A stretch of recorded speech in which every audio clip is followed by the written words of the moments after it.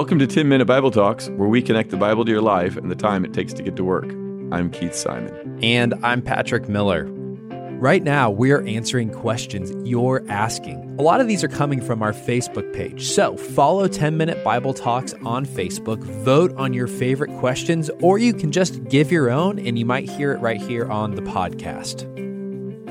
Real quick, before we hop in, I want to invite you to 2 online classes Keith and I will be teaching this fall. If you sign up, you can join us live or you can receive the videos after the fact. Let me tell you what we're offering. First, who would Jesus vote for? Over 3 weeks, we're going to answer some hot topic type questions and reflect on what faithfulness to Jesus looks like in a polarized political season. Second, we're going to be doing a women's Bible study called Skilled at Life, although I think we should have called it Life Skills now that I think about it. It's a 4-week journey through Proverbs, tackling topics like friendship, finances, communication, and parenting. I hope that you will sign up for one or both of these classes because I really think you're going to get a lot out of it. I know right now doing Bible studies in person is hard. It's hard to find. So rather than saying I have to do it online, why not say I get to do this? This is a great opportunity to grow in your faith.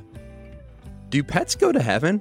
A little girl once asked Billy Graham whether her dog, which had died, would be in heaven, and I kind of love his response. He says, "If it'll make you more happy, I'm sure your dog will be there." Now, I like that response, and if you do too, I guess you can just move on to the next episode. But I can't help take this question in a different direction, a fun direction, but a different direction, because the answer to that question, the question that the girl is asking, I am 99% sure the answer to that question, will my dog be with me in heaven? The answer is no.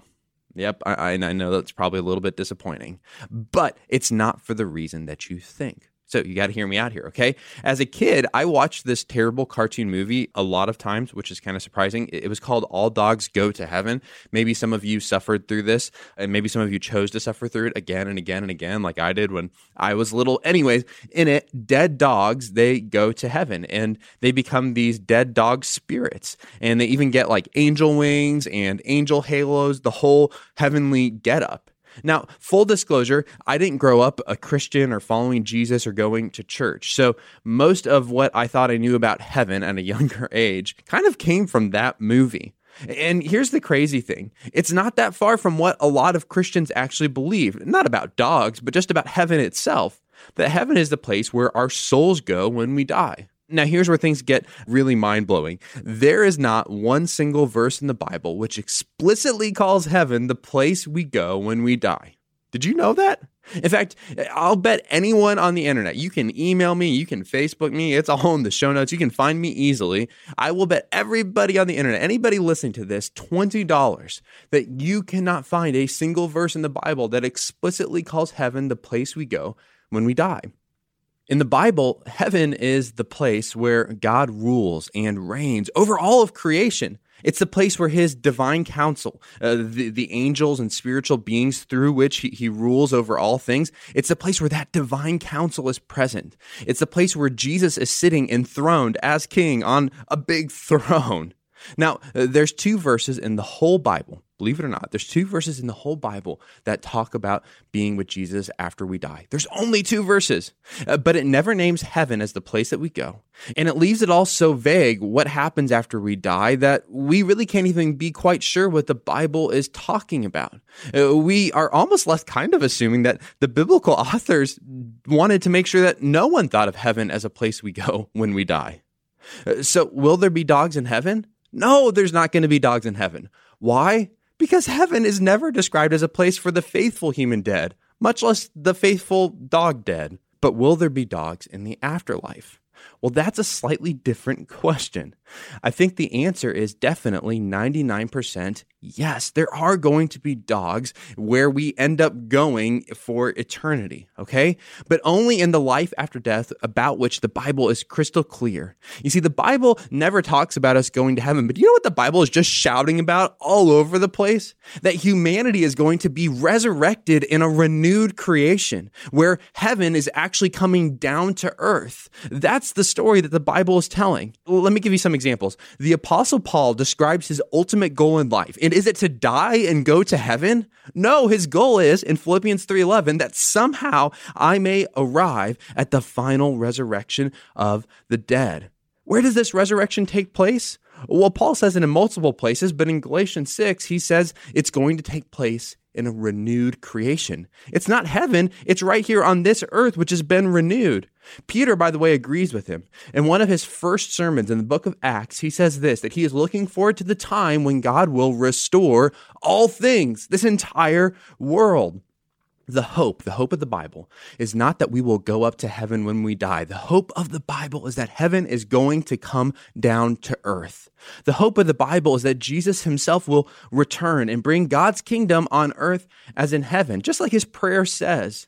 When Jesus returns, creation is going to be renewed. It's going to be transformed. And he's going to bring about the resurrection. He's going to bring his people back to life in physical bodies. Check out Philippians 3:20. We are eagerly awaiting for the Savior, the Lord, King Jesus, who is going to come from heaven. We're not waiting to go to heaven. We're waiting from heaven to come down to earth. Verse 21. Our present body is a shabby old thing, but he's going to transform it so that it's just like his glorious body. Jesus was resurrected in a physical body. He went around eating fish after his resurrection. We are going to have a physical body just like his in a renewed creation. So our hope is not to die and go to heaven. Our hope is for heaven to come down to earth, for Jesus to return, to renew all things and resurrect us. The book of Revelation describes this renewed creation actually as a city full of life and culture, all for God's glory. But it's not just that. There's nature there. There's trees. There's rivers.